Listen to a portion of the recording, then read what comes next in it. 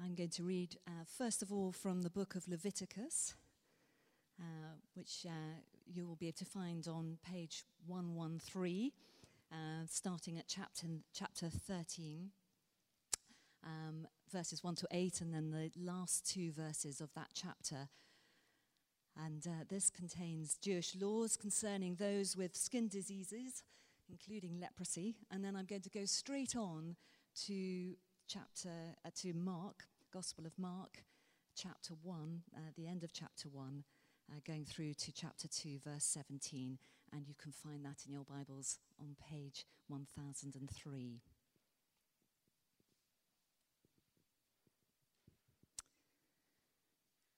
Regulations about defiling skin diseases.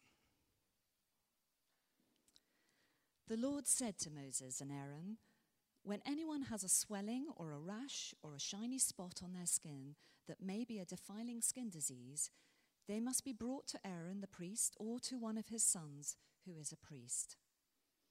The priest is to examine the sore on the skin, and if the hair in the sore has turned white and the sore appears to be more than skin deep, it is a defiling skin disease. When the priest examines that person, he shall pronounce them ceremonially unclean. If the shiny spot on the skin is white but does not appear to be more than skin deep, and the hair in it has not turned white, the priest is to isolate the affected person for 7 days. On the 7th day, the priest is to examine them, and if he sees that the sore is unchanged and has not spread in the skin, he's to isolate them for another 7 days.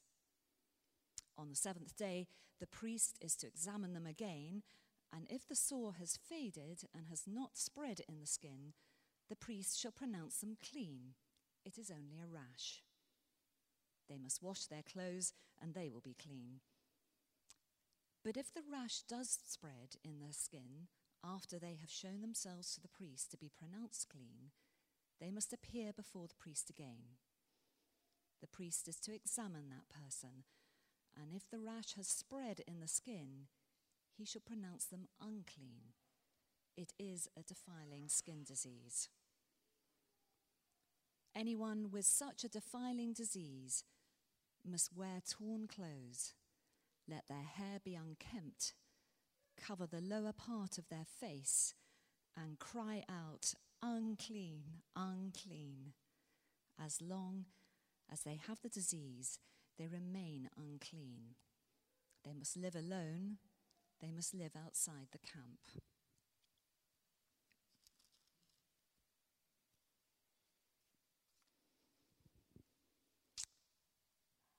A man with leprosy came to Jesus and begged him on his knees, "If you are willing, you can make me clean." Jesus was indignant. He reached out his hand and touched the man. "I am willing," he said. "Be clean." Immediately the leprosy left him and he was cleansed. Jesus sent him away at once with a strong warning. "See that you don't tell this to anyone, but go, show yourself to the priest and offer the sacrifices that Moses commanded for your cleansing as a testimony to them." Instead, he went out and began to talk freely, spreading the news. As a result, Jesus could no longer enter a town openly, but stayed outside in lonely places. Yet the people still came to him from everywhere. A few days later, when Jesus again entered Capernaum, the people heard that he had come home. They gathered in such large numbers that there was no room left, not even outside the door, and he preached the word to them. Some men came, bringing to him a paralyzed man, carried by 4 of them. Since they could not get him to Jesus because of the crowd, they made an opening in the roof above Jesus by digging through it, and then lowered the mat the man was lying on. When Jesus saw their faith, he said to the paralyzed man, "Son, your sins are forgiven." Now some teachers of the law were sitting there, thinking to themselves, "Why does this fellow talk like that? He's blaspheming. Who can forgive sins but God alone?" Immediately, Jesus knew in his spirit that this is what they were thinking in their hearts. And he said to them, "Why are you thinking these things? Which is easier, to say to this paralyzed man, 'Your sins are forgiven,' or to say, 'Get up, take your mat and walk'? But I want you to know that the Son of Man has authority on earth to forgive sins." So he said to the man, "I tell you, get up, take your mat, and go home."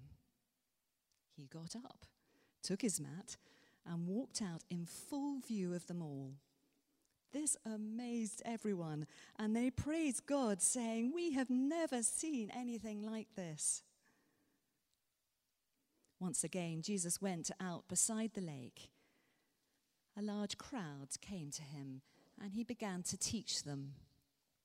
As he walked along, he saw Levi, son of Alphaeus, sitting at the tax collector's booth. "Follow me," Jesus told him, and Levi got up and followed him. While Jesus was having dinner at Levi's house, many tax collectors and sinners were eating with him and his disciples, and there were many who followed him. When the teachers of the law, who were Pharisees, saw him eating with the sinners and tax collectors, they asked his disciples, "Why does he eat with tax collectors and sinners?" On hearing this, Jesus said to them, "It is not the healthy who need a doctor, but those who are ill. I have not come to call the righteous, but sinners." Father God, I pray that wherever we're coming from today, we would have an encounter with your Son, the risen Lord Jesus, through the preaching of your word. And as we encounter him, it would be life-transforming for us. And we ask it in Jesus' name. Amen.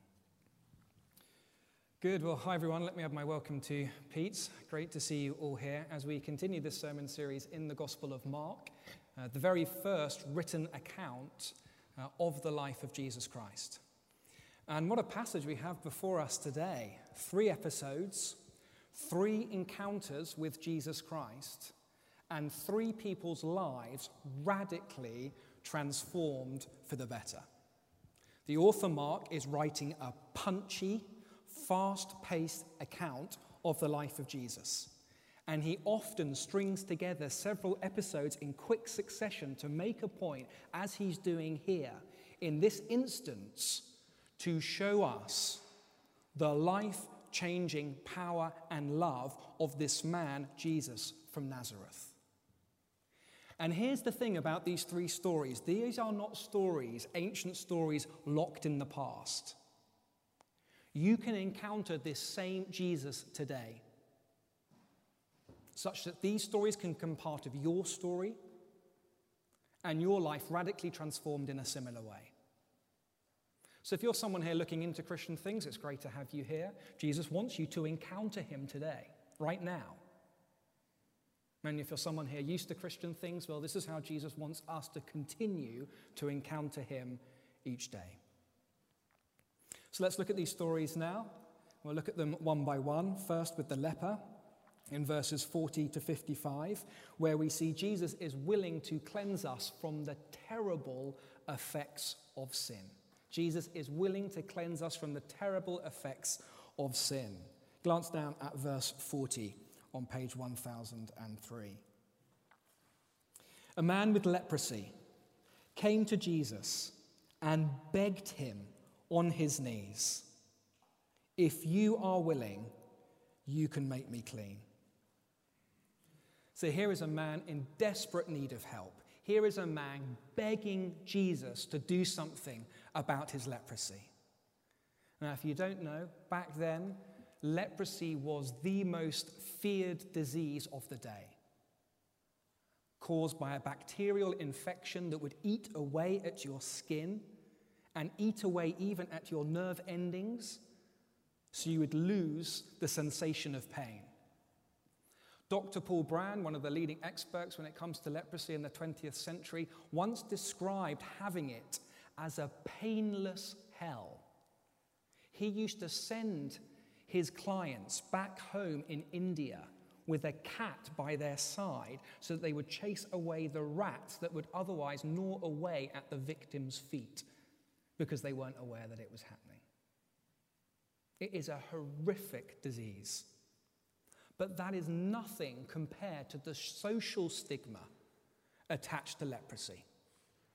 And I'm not sure if you followed that Old Testament reading from Leviticus, but those last 2 verses are very sober indeed. If you had leprosy back then at that time, the Old Testament law, because of the risk of contagion, you had to go around with your clothes torn, which back then was what mourners did at a funeral. But now you're mourning at your own funeral because you're like a dead man walking. You had to live alone. You had to live away from the community, outside the camp. And if you ever came across someone in the street, you actually had to shout out, "Unclean! Unclean!" so the person could see who you were and walk around you on the other side. I mean, can you imagine how humiliating, how painful, how isolating it must have been to have leprosy? It didn't just rob you of your health, it robbed you of everything, your friends, your family. Imagine people avoiding you, keeping their distance. Children running away in fear of you, not being able to make love to your spouse, not being able to hug your children. The only human interaction you would have was with other lepers in the colony, faces deformed, walking around on their stumps, some in the most final, serious phase of leprosy, a constant reminder to you of where your life was heading. Here is a man in desperate need of help. No cure. People back then said it was as easy to raise someone from the dead as it was to heal someone from leprosy. In desperate need, he is begging Jesus. He's on his knees. No doubt he's heard about this guy Jesus, knows about this healing he's doing. And he says to him, "If you are willing, you can make me clean." He does not doubt Jesus' power. He knows he can do it. But will he do it? Will Jesus reach out to someone like me when everybody else is turning away and avoiding me?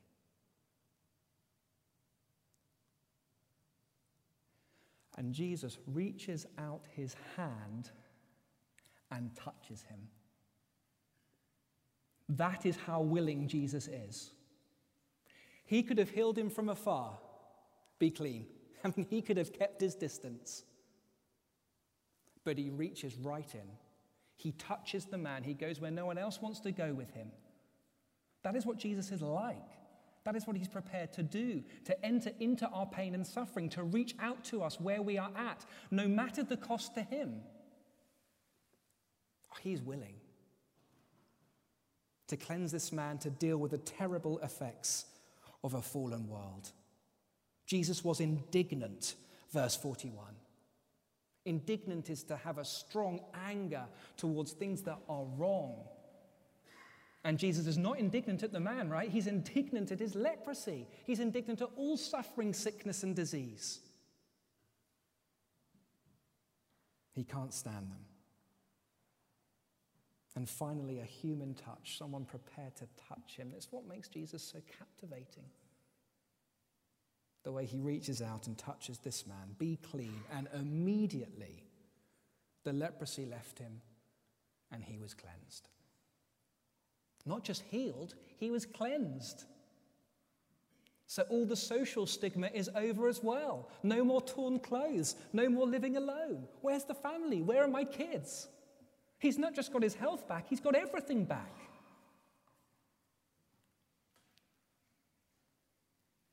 That is what an encounter with Jesus Christ is like. Don't you want that sort of encounter today? Now, do not get me wrong. I doubt any of us here are dealing with leprosy. But we are all suffering with the terrible effects of living in a fallen world and the consequence of that first sin. Our own suffering, our own sickness, our own disease, our own social stigma perhaps attached to some of that. Perhaps you're feeling helpless. Perhaps there is no known cure. But here, do you see, there is someone who can change things in an instant with just a touch.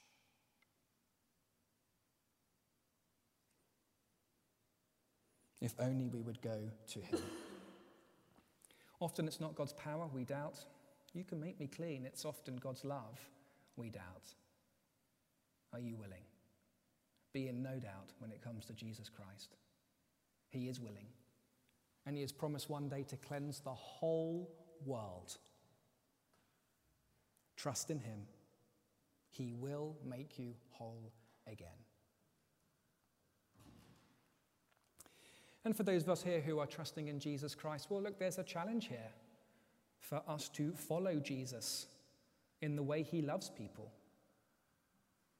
To follow Jesus in the way he reaches out and touches those who are, quite frankly, according to the world, untouchable. Will we move out to the outsiders today, the ostracized, the marginalized today, those whom the world has forgotten about? If we're anything like me, our instincts is to hold back, to protect ourselves, to leave it for other people to do. Perhaps we don't realize how life-giving our touch can be. As we love like Jesus, as we point people to Jesus, he is willing, are you? Now, there is quite a sour note to the end of this episode in verses 43 to 45, and that is actually the man disobeys Jesus. Did you see that? Jesus gives him a strong warning not to tell anyone what's just happened, but the man disobeys him and goes and tells everyone. And as a result of that, where does Jesus end up? Jesus could no longer enter a town openly, verse 45, but stays outside in lonely places. But look, that brings us on appropriately to the second episode and the second encounter with Jesus, because he's not come just to deal with the effects of sin. He's prepared to go much deeper than that and to forgive our sins and to deal with sin itself. That's this encounter with the paralytic. It might be very familiar to you, this account, and because it's very familiar, it is easy for us to miss the shock of it. Because verse 5 comes completely out of nowhere. Here are 4 men, they have this paralytic friend, and they bring him to Jesus. I imagine they've heard about Jesus' healings, heard what Jesus can do. Jesus is nearby. They bring their paralytic friend to him. They even destroy someone's roof to make sure that they can get their friend to Jesus. And Jesus sees their faith. He turns to the man. And what does he say? Son, your legs are healed. Get up, take your mat and walk. Except he doesn't say that, does he?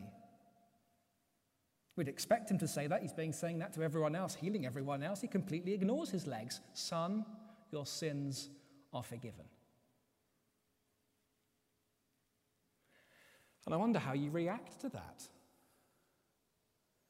Do you think that is amazing? Jesus has forgiven his sins. That's unbelievable. Or do you tend to think, like I tend to think, well, yeah, that's great. Well done, Jesus. But look at his legs. The man can't walk. Are you not going to do anything about that? And that just goes to show that I am still yet to fully grasp the seriousness of our sin. Sin is a personal offense against our Creator God. Every time we hurt one another, every time we don't live God's way in God's world. That is cosmic treason against an infinitely holy God. Of course, Jesus can see his legs are broken. But he knows there's something far more serious than that. And that is this man's broken relationship with God. Fix his legs? Great. He can walk again for the rest of his life, but how will that help him on Judgment Day? Fix his relationship with God? That will change his life not just for now, but forever. Son, your sins are forgiven. The most precious words this man will ever hear. Back in 2011, a guy called Li Fuan from China, age 30, goes into hospital. He has breathing difficulties. He has headaches. He has persistent bad breath. And because it's quite serious, because it's been going on for quite a few years, the doctors decide to take an X-ray of him, his upper body and his head. And this is what they discovered, if you can see on the screen behind me, the image here. If you can't see very well on the big screen, turn around to that little screen up there. But do you see that thing at the bottom in the middle, held by the hand? That is a knife. That is a 4-inch blade. And if you look carefully up into the top left, you'll see that blade inside this man's head. And he had been carrying this around for 4 years. Now, you might think to yourself, how did he not realize? Perhaps you think, how did it get in there? Well, what happened 4 years ago was he was robbed and he was stabbed. But he thought the person must have missed because he didn't feel anything, but he hadn't missed. It went straight in, missed all his organs, and just got lodged in there for 4 years. So here's this man. He's thinking, can I have some aspirin for my headache? Can I have some mints for my bad breath? Can I have some oxygen for my breathing difficulties? And the doctor takes one look at the X-ray and says, you've got a far bigger problem than that. Well, look, in a similar sort of way, so it is with us and God. Jesus looks at this man's legs, looks through them to the man's heart, and knows he has a much bigger problem than his paralysis. Our number one problem is not global warming, it's not political unrest, it's not suffering, sickness, disease, or any broken bones. It is a broken relationship with God. Every issue in the world, everything that has gone on in this world that is wrong, all of it can be traced back to the problem of sin, be it my sin, your sin, someone else's sin, or the very first sin in the Garden of Eden. That is humanity's number one problem. That is your and mine number one problem. But do you see, here is someone who can deal with that sin itself. Son, daughter, your sins are forgiven. Not that the teachers of the law are happy about it.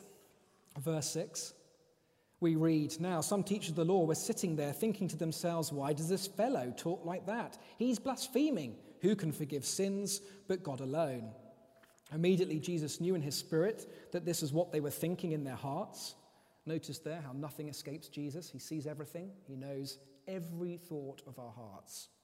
And he said to them, why are you thinking these things? Which is easier, to say to this paralyzed man, your sins are forgiven, or to say, get up, take your mat and walk? But I want you to know that the Son of Man has authority on earth to forgive sins. So he said to the man, I tell you, get up, take your mat and go home. He got up, took his mat, and walked out in full view of them all. This amazed everyone, and they praised God, saying, we have never seen anything like this, because Jesus heals the man's legs anyway, to show the authority he has. He calls himself the Son of Man. That is Daniel 7, an Old Testament figure, one who has all authority over all people for all time, one who even has authority to forgive sins. Now, fair play to the teachers of the law. Let's not be quick to accuse of. Their theology is right. Who can forgive sins but God alone? Sin's a personal offense against God. Only he can forgive sins. Their theology is right. It's just the application of their theology which is not right. Any other human being, they are spot on. He is blaspheming. But Jesus Christ is not any other human being. He is God's king, bringing God's kingdom, a kingdom of forgiveness, of restored relationship with God, fully human, fully divine. That is who Jesus is. It's just that they can't see it. Can I ask, can you see it? Because here is someone who can deal with our greatest problem. Now, we might not come to church today with any broken bones, and I sure don't hope you've come to church with a 4-inch blade in your skull. But each of us are carrying inside of us something far more serious. The problem of sin, the brokenness that ensues. But if we turn to him and put our faith in Jesus Christ, as these men did, well, he can change things in an instant. Son, daughter, mum, dad, your sins are forgiven. If you've not turned to him yet, please turn to him. There is no greater need in life. And if you've done so already, let's continue to point other people to him as well. I know we find it hard to talk about sin. I know there can be a cost to mention Jesus and talk about him. But there's nothing more loving we can do for any human being to give them the opportunity to hear for themselves those words from God, son, daughter, your sins are forgiven. And that brings us on to the third episode and this final encounter with Jesus. Not only has he come to deal with the effects of sin, not only has he come to deal with sin itself, he actually calls all sinners, all people, you, me, to himself. Verse 13. Once again, Jesus went out beside the lake. A large crowd came to him, and he began to teach them. As he walked along, he saw Levi, son of Alphaeus, sitting at the tax collector's booth. Follow me, Jesus told him. And Levi got up and followed him. Do you want to know what it's like to have been a tax collector at that time? Listen to the words of this commentator. When a Jew entered the customs service and became a tax collector, he was regarded as an outcast from society. He was disqualified as a judge or a witness in a court session. He was excommunicated from the synagogue, and in the eyes of the community, a disgrace that extended to his whole family. But here is Jesus covering his shame and disgrace. Follow me. Who, me? A sinner? Yes, you. And Levi got up and followed him. Now, again, teachers of the law aren't too happy about this. In verse 15, while Jesus was having dinner at Levi's house, many tax collectors and sinners were eating with him and his disciples, for there were many who followed him. When the teachers of the law, who were Pharisees, saw him eating with the sinners and tax collectors, they asked his disciples, "Why does he eat with tax collectors and sinners?" On hearing this, Jesus said to them, "It is not the healthy who need a doctor, but those who are ill. I have not come to call the righteous, but sinners." Now, do you see what Jesus is saying here? Because so many people get this wrong today. Jesus is not interested in good people. Jesus is not interested in good people. That's not why he's come. He's come for sinners. He's come for those in need of help. Are you in need of help? Jesus has come for you. I know of at least 2 people who will not come to this church because they think they are too bad for God. The things I have done, if only you knew. And they think that their sin somehow disqualifies them from God and from church. And they can't believe that Jesus would come for people like them. He has. And for people like you and me. Now, of course, we're all sinners, right? We all need hope. Jesus has come for all of us. It's just that the Pharisees can't see it. They won't admit their need. But because they won't admit their need, they are potentially missing out on the one cure they desperately need. Did you know that men are more likely to die young because they refuse to go to the doctor? That is according to research done a couple of years ago for the Journal of Preventative Medicine.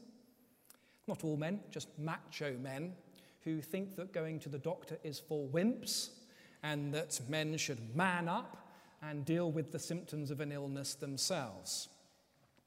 Although in some tragic cases, these people didn't realize actually how serious the symptoms were, and they were the early signs of either a fatal heart disease or a life-threatening cancer. Imagine trying to console a mother who has lost her son because he wouldn't admit his need and get the cure that he required. And yet, how many people today are doing just the same thing with their sin? I'm all right. I'm a good person. I try my best. I mean, no one's perfect, are they? Why should God let me into heaven? Well, look, I've done this, I've done that. Not as bad as that person over there. Thinking you're okay with God, thinking nothing's wrong. And we miss out on the one cure we all need. I have not come to call the righteous. I have come to call sinners. Are you a sinner? Do you see you're a sinner? Jesus has come for you. He loves you. He wants to reach out to you with a life-giving touch, to forgive your sin, to transform your life now and for eternity. But I just can't forgive myself. Well, look, fine, what you did was probably very, very wrong, and the guilt is real. But you're not God. God is God. And he says he's come for you, and he's calling you to himself. So stop beating yourself up. Stop trying to pay for that sin yourself. And come to the one who has paid for your sin himself. The one who on the cross became an ultimate outsider. So we could become an insider. He was forsaken for our sin on the cross, so we could be forgiven for our sin. And Jesus was broken on the cross in ways we can't begin to imagine, so that you and I could have our relationship with God restored and one day be made whole again. And you and I truly can hear those words from God for us today. Truly, son, daughter, your sins are forgiven. He has come for you. Why won't you go to him and continue to point others to him? Let me pray for us. Let's pray.